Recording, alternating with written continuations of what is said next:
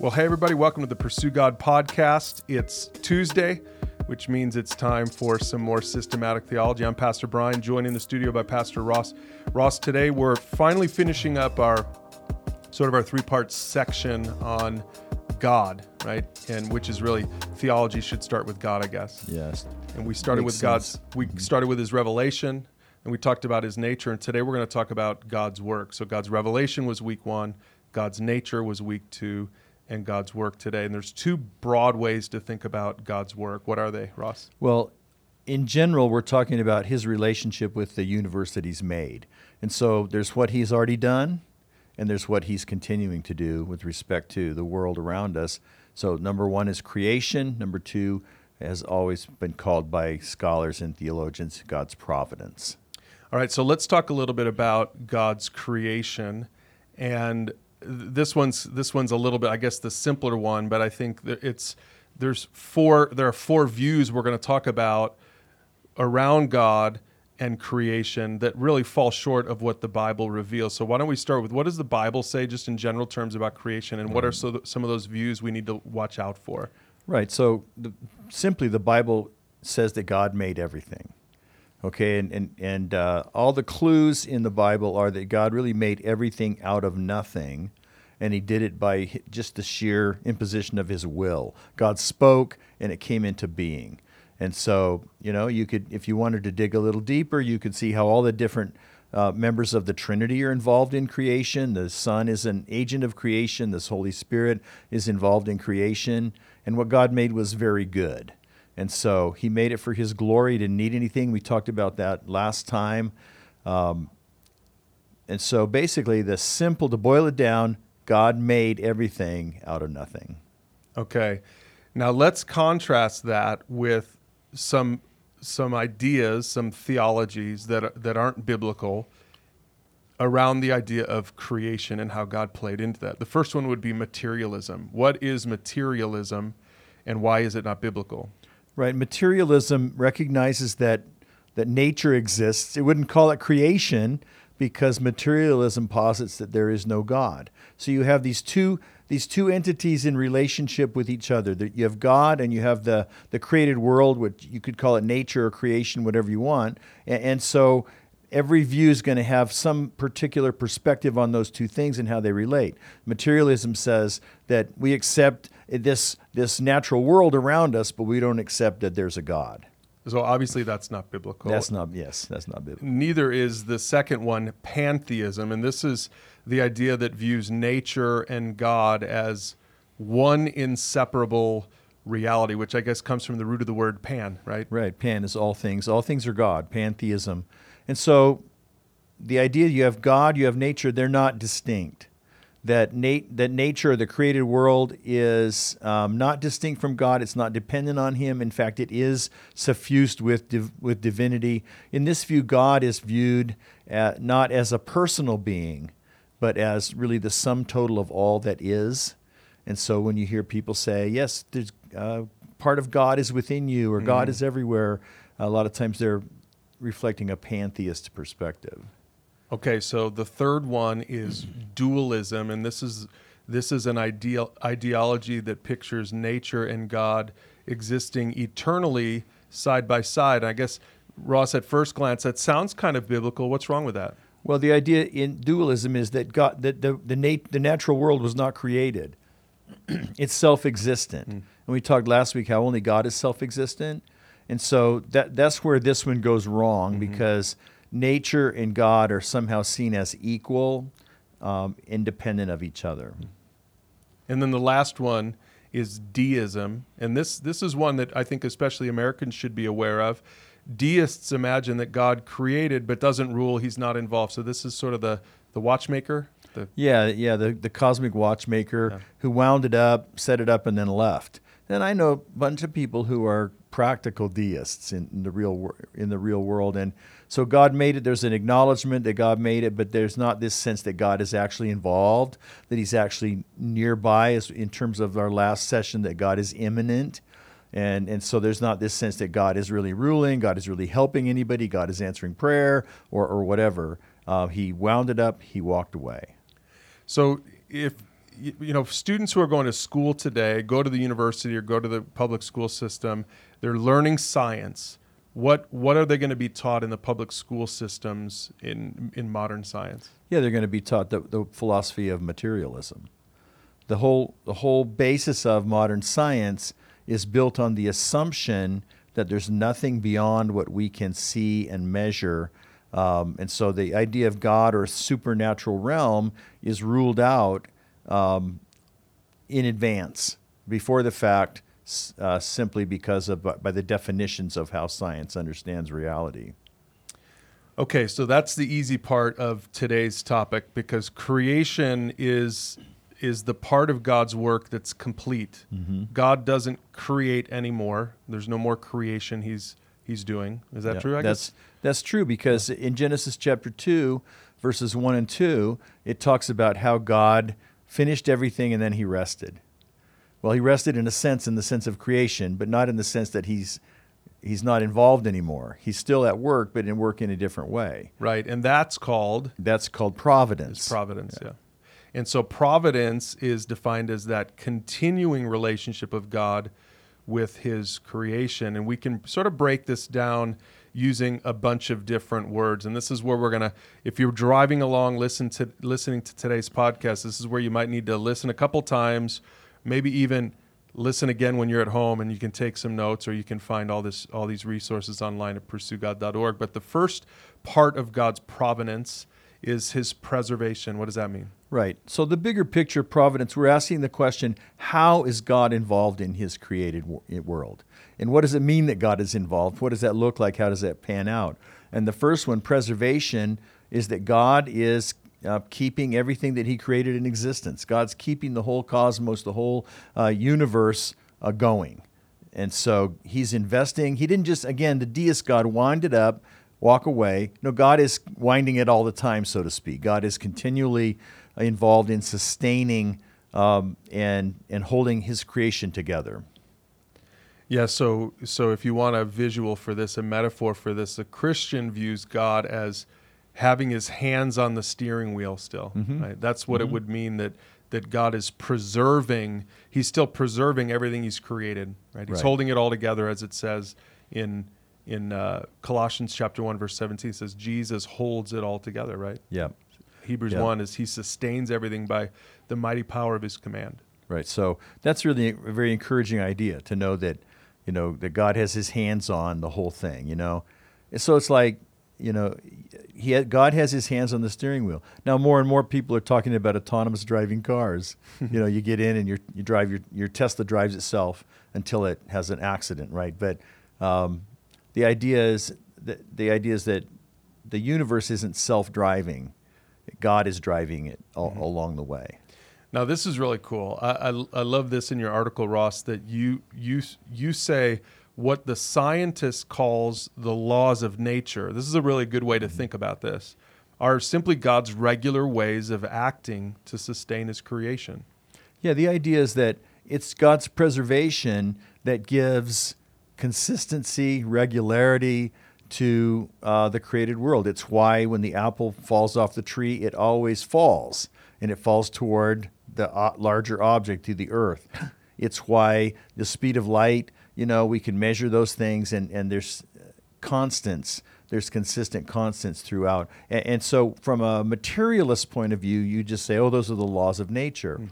From the creationist point of view, you could say, well, that's how God made it, that's how he programmed it, and it's running on its programming.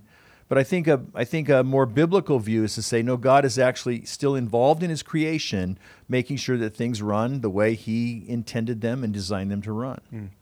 Which kind of brings up the idea of a miracle then. So one way to view a miracle is when God actually, a lot of times he pauses, or he pauses what he would normally uphold as the law of nature, right?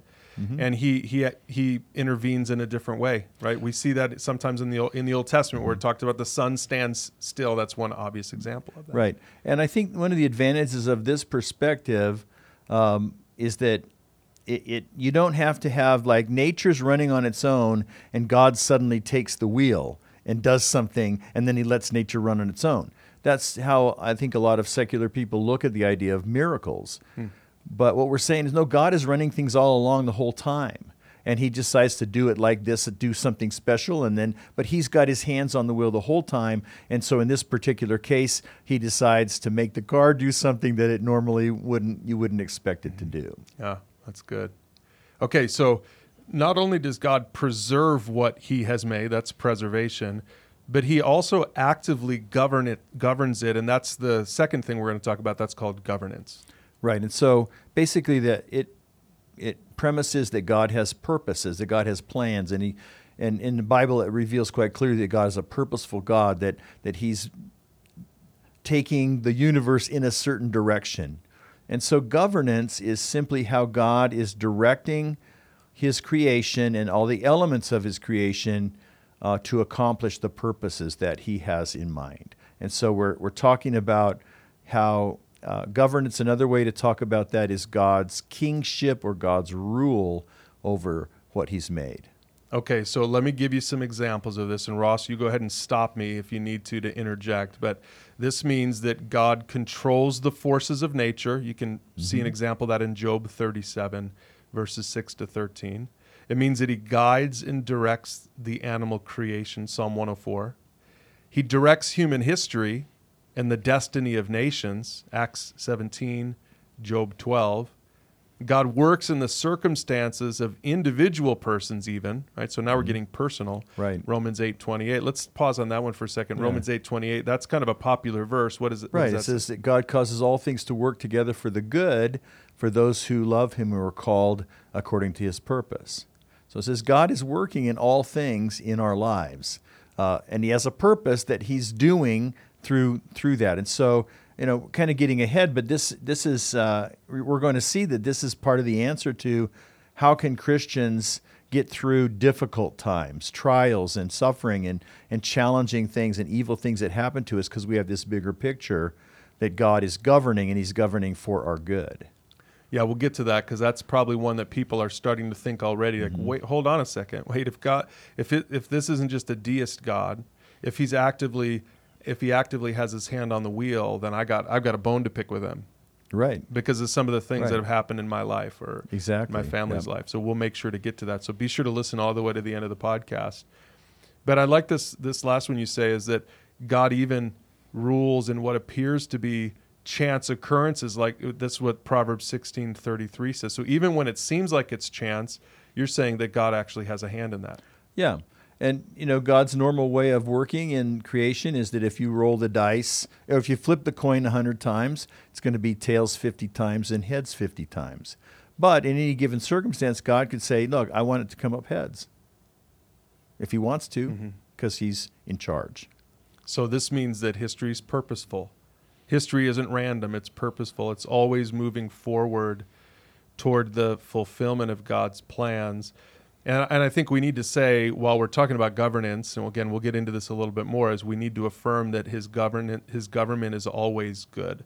Now, human government isn't always good. In fact, it's rarely good. Rarely good, yeah. But God's government, how God governs things, is always good, even though we might not necessarily notice it just yet. Right, and so it's going back to what we talked about in the last topic, is that it's the character of God. If God is righteous and he's holy and he's loving and wise and merciful and all the things that we saw about him previously, then he's going to govern his creation on the basis of his character. That's why we can trust him no matter what happens. Okay, now closely related to God's governance, we've got I think one of the trickiest ones. People maybe would not have heard this word before. In fact, Ross, I've been mentoring my son and a couple of his buddies, and we just talked about this verse that we're going to talk about here. And I wish I would have had the conversation after we had this conversation, because there's a word for it now, and the word is concurrence. What does concurrence mean when it comes to God? Yeah, concurrence is how it means that God, in fulfilling his purposes, that God cooperates with the create things that he's made. Okay, and so he's going to direct the elements of his creation to bring about his purposes. So really, concurrence becomes an issue when you have God at work and human choices at work. So you have, with the rest of creation, nature, the snowfall, rain, all that. There's no sense of personal, individual identity or will involved in any of that. So we don't have any problem saying God is, makes the sunshine and the rain fall and so forth. But when we talk about human choices and how God's choices interact with human choices, then we have to talk about concurrence. And it's a tricky issue, because we're going like, wait, do I as a human being, are my choices meaningful? Are they real? Well, if God is governing everything and he's moving everything toward his purpose, does that mean that my choices don't count, or that I'm not responsible for them? And so there's a lot of implications for this idea of concurrence. Now, in some theological frameworks, we talk about the governance of God. People will use the word the sovereignty of God, which means God is in control. It's another way of talking about governance. But that has in some circles has a negative connotation. But regardless, if God is sovereign, if God is going to have his will be done in the end, what does that mean for me as a human being, and how do my choices fit into that? And so the idea of concurrence is that God's choices and human choices concur. They work together, and God works through those choices that people make to accomplish his will. Yeah, here's that verse I was talking about, Proverbs 16:9. It says, "We can make our plans, but the Lord determines our steps." So we see concurrence there. That in fact, that's what we talked about, is God, we still have a responsibility to make our plans, but God determines our steps. And at the end of the day, we can't control every outcome. Right. Even when it comes to our own decision making, we should still make our plans. Now, Ross, what I told the guys last week when we were talking about this verse, I said, look, that part of what this means is we should make our plans according to everything we've read so far in Proverbs. Right here we are at Proverbs 16, and all the Proverbs are all about basically the principles that God has given to us. That they're not promises, but they're principles that live this way and this will happen. Live this way and that'll happen. And so, generally speaking, we talked about the law of nature, but God's principles generally are when you reap what you sow. When you do the right thing, usually something good comes out of it. But that's not even always true, right? Right, but generally true, yeah. And so, yeah, you want to live.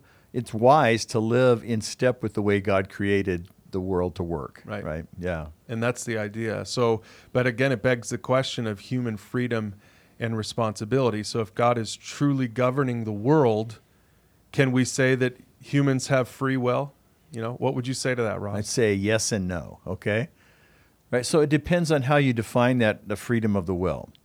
So humans, if God is governing the world, that puts a limitation on human freedom in the sense that we can't really exercise our will completely independent of what God is up to, or in complete or outside of what God is up to. That at some point in time, God is going to be able to work through our decisions one way or the other to accomplish his will. And so it's not absolute freedom, but on the same token, the other side of the coin is that human beings can make choices that are not predetermined for us. They're not we're not preconditioned to make a certain choice. We can make choices that really do flow from our own motives, our own thinking, our own attitudes, but our choices have real consequences. So it's not this sort of sense that there's fate and we can't resist fate, but there's this more complex sense that God and our choices, God is able to take our human, independent, free, and willing choices and accomplish his purposes through those things. Now, really, this makes more sense when you think about a couple of extra words we're going to throw in here, that there are two causes for every event, primary causes and secondary causes. So the primary cause is what God plans and initiates. And the secondary cause, or the secondary causes, are the actions of God's creatures. So, Ross, what you're saying is that God works through means, but God is the primary mover of all of history. Right. He's the one. You could put it this way. He's the one who creates the game plan. He sets the overall goal, the agenda, whatever. and then as we make our independent choices for whatever motives we have, we may want to be in step with God's game plan or we may not want to be. But God is big enough, I guess kind of the idea is that God is infinite and perfect enough that he can take secondary causes like my choices and he can use those. He can stack them all together to get us at the end of the day that we've accomplished his plan. Now let's kind of drill down on this with some examples. The first example we should take is the most important, the most significant historic event in all of history. It's the crucifixion of Jesus. So how does the crucifixion of Jesus fit into, God's working and even human freedom in the midst of that? Some of the humans that were there in part of that story. Well, that's the book of Acts. I think this is really compelling, and it's really helped me to understand this whole idea of concurrence. Because in the book of Acts, in a couple places, it talks about how God purposed the crucifixion of Jesus on the cross. God intended the cross for the salvation of the human race. And so he knew, his plan is, I am going to put salvation into effect. I'm going to make it happen. Well, that's going to have to require a lot of people to make individual choices along the way. Somebody chose to betray Jesus to the Roman authorities. Somebody chose to, in his trial before the Jewish council, chose to vote against him, so to speak. Somebody chose to send him to be flogged and send him to the cross. There's different choices by a bunch of different people going on. And in Acts chapter 2, it says that this was God's prearranged plan, but it was actually carried out by lawless or wicked men. And so you see both actors, both God's will at work, human will at work. And so what we're saying with concurrence, the idea is that Herod and Pilate and Jewish high priests and so forth, that they're actually, and Judas, they're actually accountable for their actions. That they were making free choices based on their own motives.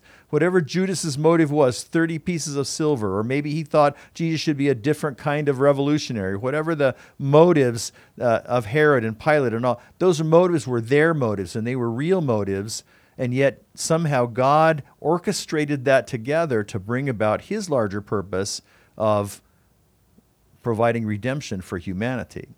Yeah, so Acts 4:28, I love this. Yeah, it says, but everything they did was determined beforehand according to God's will. So there's God's primary cause, but there, the lawless men had the secondary cause, even though they might not have realized that they were secondary. Right. They might have thought they were primary, but actually this was determined beforehand that that Jesus would go to the cross. It was determined way before even those lawless men were born.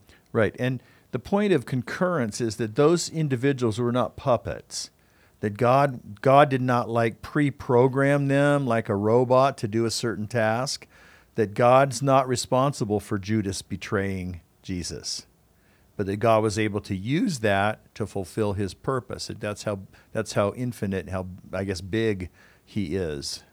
So you're saying, let me see if I can understand this, Ross. You're saying that God didn't just allow the crucifixion of Jesus. He didn't just passively allow it, like he was saying, "Oh, good. I'm glad it turned out that way." Right. Exactly. That would be too hands off, right? Too passive. That's not how God's providence worked. You're saying that God willed it to happen, because if he didn't cause it to happen, then there was no guarantee that it would have happened, and that'd be a big problem, right? Wouldn't it?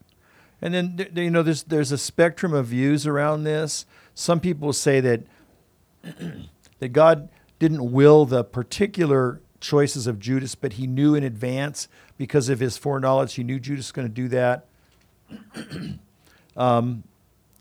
So some people would be more comfortable using the language that God allowed it to happen.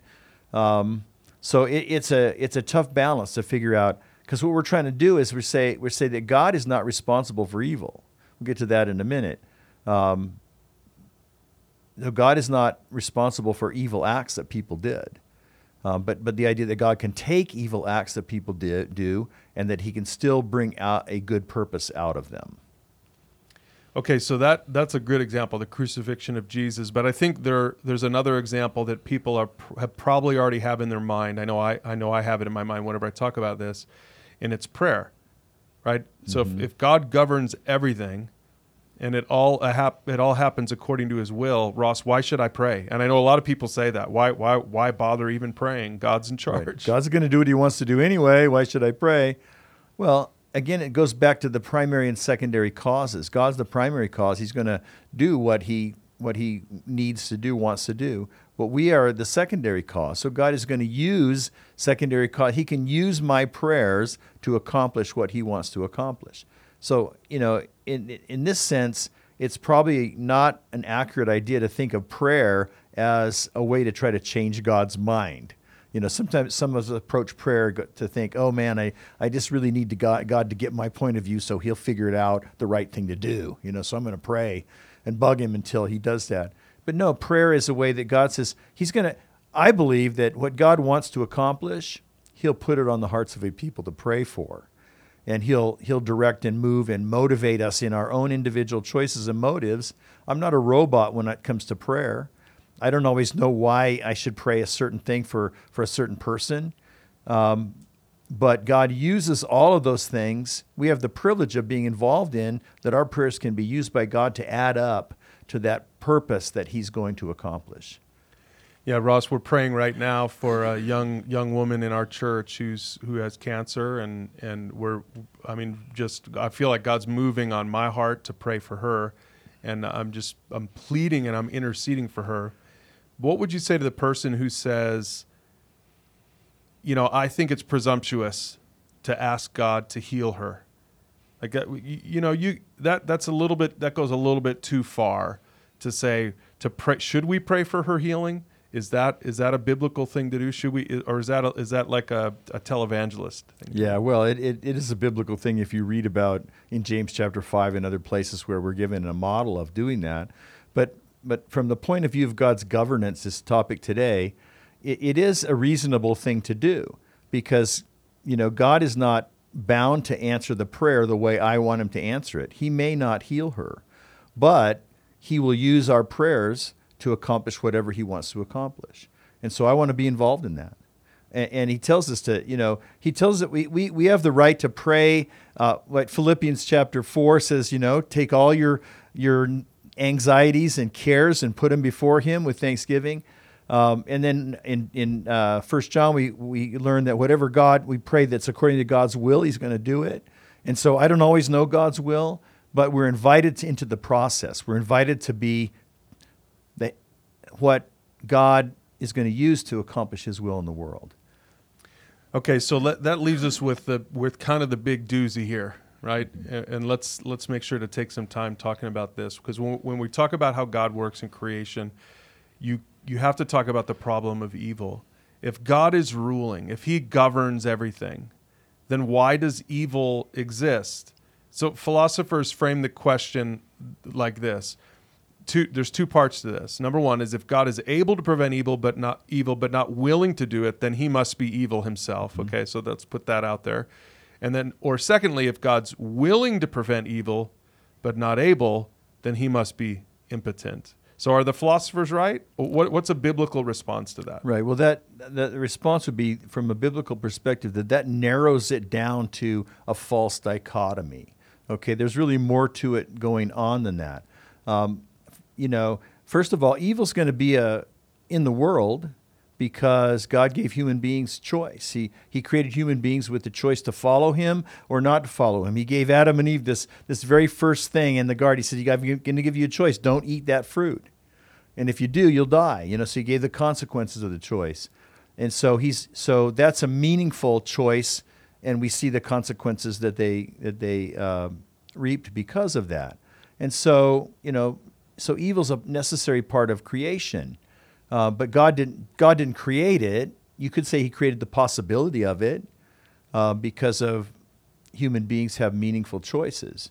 But there's a bigger picture of this, that more than just if God is able to prevent but doesn't, He's bad, and if He's willing but He doesn't, then he's powerless, because those don't take into account larger purposes that God might have, through the thing, how he can use evil to bring forth good, and they don't take into account the time frame either. So we have this bigger picture of, we don't see the final chapter written yet about what seems to be an evil situation in the world, and we don't know what the time frame is for that to work itself out.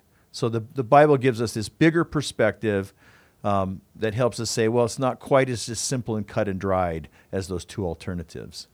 Yeah, and there's a couple examples. There's many examples, but let's mention a couple to help people to really understand this and be able to bite into this. So one example that comes to mind, Ross, is when Joseph's brothers sold him into slavery.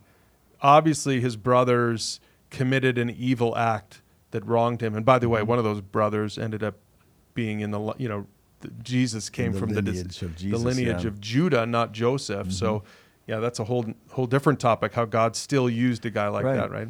Right. But years later, we see, if you know the Joseph story from Genesis, Joseph was able to see the final result and the larger time frame. But I'm sure when Joseph was sitting there in prison, having been wrongfully accused, or even before that, when he's he's left for dead. As a slave, yeah. Well, he's left for dead. Yeah. Then he's working as a slave. Then he's thrown in prison. So there's a lot of things that he could have gone like, okay, what's wrong with God? God must either be impotent or God must be evil himself in his own consciousness, because he was gaining the larger perspective, that he eventually gained the bigger perspective about what all of these evil things that happened to him ultimately meant. And this is where it's so important to trust, like you've said, Ross, to trust God's nature. I even think about this young woman we're praying for and her parents, and to think, man, that could really harden someone's heart toward God if you don't really believe Romans 8:28, that God will work all things together. Even though I might not see it, I don't have a broad enough picture in view to understand it. I can't imagine in my lifetime how that could ever have been a good thing. If I was God, I would heal her. Mm-hmm. So you can start bargaining like that. But at the end of the day, go back to our lesson on God's nature. God is always good, but he's also all-knowing. We're not all-knowing. Right. So it's hard for us to judge him, right? It's not right for us to judge him. Absolutely. We can't really hold him to account because we don't know all the facts. And so, for example, in Joseph's case, in the book of Genesis, the big picture that we find later on in the story, after he's been through all of these difficulties and been maltreated in all these different ways, that God gives him an opportunity to have a position in the government of Egypt that allowed thousands and thousands of lives to be saved, because he took steps and took action to prevent or to prepare for a massive regional famine that hit. And so lots and lots of lives were saved, because it wouldn't have happened if he hadn't been in Egypt. How did God get him to Egypt? He used the evil choices of his brothers and of the slavers and of the whole chain of events to put Joseph in the right time, in the right place, to be his instrument to save thousands and thousands of lives. Now, another example, and some people out there who really know their Bibles might be saying, well, what about Pharaoh, right? How does God's sovereignty work in the story of Pharaoh? Because this is one that's going to kind of open up a little bit some of the question of Calvinism versus Arminianism, right? And this is, I'm sure a lot of people are thinking that already. Right, that's in the backdrop for sure, because those are two approaches to the whole question of God's governance and human choice. But so Moses comes to Pharaoh and says, let my people go. They'd been slaves in Egypt for 400 years. God wants to deliver them from Egypt. He picks Moses as his spokesman. Moses goes to Pharaoh. Pharaoh holds the strings. He's the one who has control over everything. And for a minute, he thinks about letting them go. But Exodus 8 says that Pharaoh hardened his heart against Israel, whereas Exodus 4 tells us that God hardened Pharaoh's heart. Well, which is it? Well, it really is no contradiction. It could be the idea of concurrence is that Pharaoh's choice and God's choice work together. And we get a picture in Exodus. The reason why that God worked that way is because through this mighty deliverance of Israel from Egypt, He made his power known. And people today even still go back and say, and look at the deliverance of Israel from Exodus as an inspiring story that encourages them about what God can do in their lives. And so God says, well, from God's point of view, he's going like, well, if Pharaoh makes it easy, then they won't have this great story to tell that's going to change people's lives forever. Pharaoh in his heart is thinking something different, right? He's thinking, well, if I let them go, then I'll be seen as weak and I need all their labor and I won't, he's got his own political agenda and so forth. Well, so that two concur so that God's purpose is ultimately done. So Ross, who has a harder time with this particular topic, a Calvinist or an Arminian? We've got a lot of stuff in the Pursue God library on those topics. Mm-hmm. Encourage people to check that out if you're interested. We've done a good job of not even bringing that into the picture, but I'm sure that if people are aware of the debate, they're already probably processing some of the things we're saying through a framework of either Calvinism or Arminianism. Let's just take a minute to speak to that. Right. Well, this particular perspective that we put together is probably leans soft Calvinist a little bit. Even introducing the language of primary and secondary causes is kind of a Calvinist-ish approach. And so, the Arminian perspective elevates more the independence of the human will, and operates more on the basis of God's foreknowledge, that God could see that it was going to happen, where the Calvinist point of view probably elevates a little bit more the sense of God's actual governance, his actual involvement, and probably puts a little less emphasis on the independence of the human will. Yeah, I know some of the hardcore Calvinists that I know would probably say, no, this leans Arminian. This isn't good enough for them, yeah. Yep. And I think, again, I just always encourage, with my discipling relationships, those are some of my favorite topics to cover, just to see people get exposed to some of this. And I would say, Ross, I think it's good if it really causes us to feel some tension. Yeah. Because we're not God, we're not perfect, we're not in control. And I think we have this illusion, I think especially in America today, we just have such an illusion of control. And we can turn lights on with our voices today, Ross. Right. Right? Before, it was only God who could do that. Right. Well, we can do that now. So I think there's an illusion of control in our lives. Mm-hmm. And I think it's really good for us to be pushed a little bit, to feel, to push back on God. No, I guess not push back on God's sovereignty, but really try to wrap our mind around God's providence, his sovereignty, his work in our world, and our interaction with that, and our submission to his rule. I love how Paul addresses in Romans this whole thing of hardening Pharaoh's heart. And he says, Who are you, O clay, to say to the potter, hey, wait a second, why did you make me this way? The way I've always read that, Ross, is I don't think that Paul is necessarily supporting the Calvinist perspective. I think he's just saying God can do what he wants. God can do what he wants. Yeah. Right. And that's the whole if we say that God is in charge, then we have to grapple with some of these related issues. But where I like to come down on it, Brian, is for me, it's a great encouragement to come back. Dave, God really is in charge, that he can even use evil things to bring about good.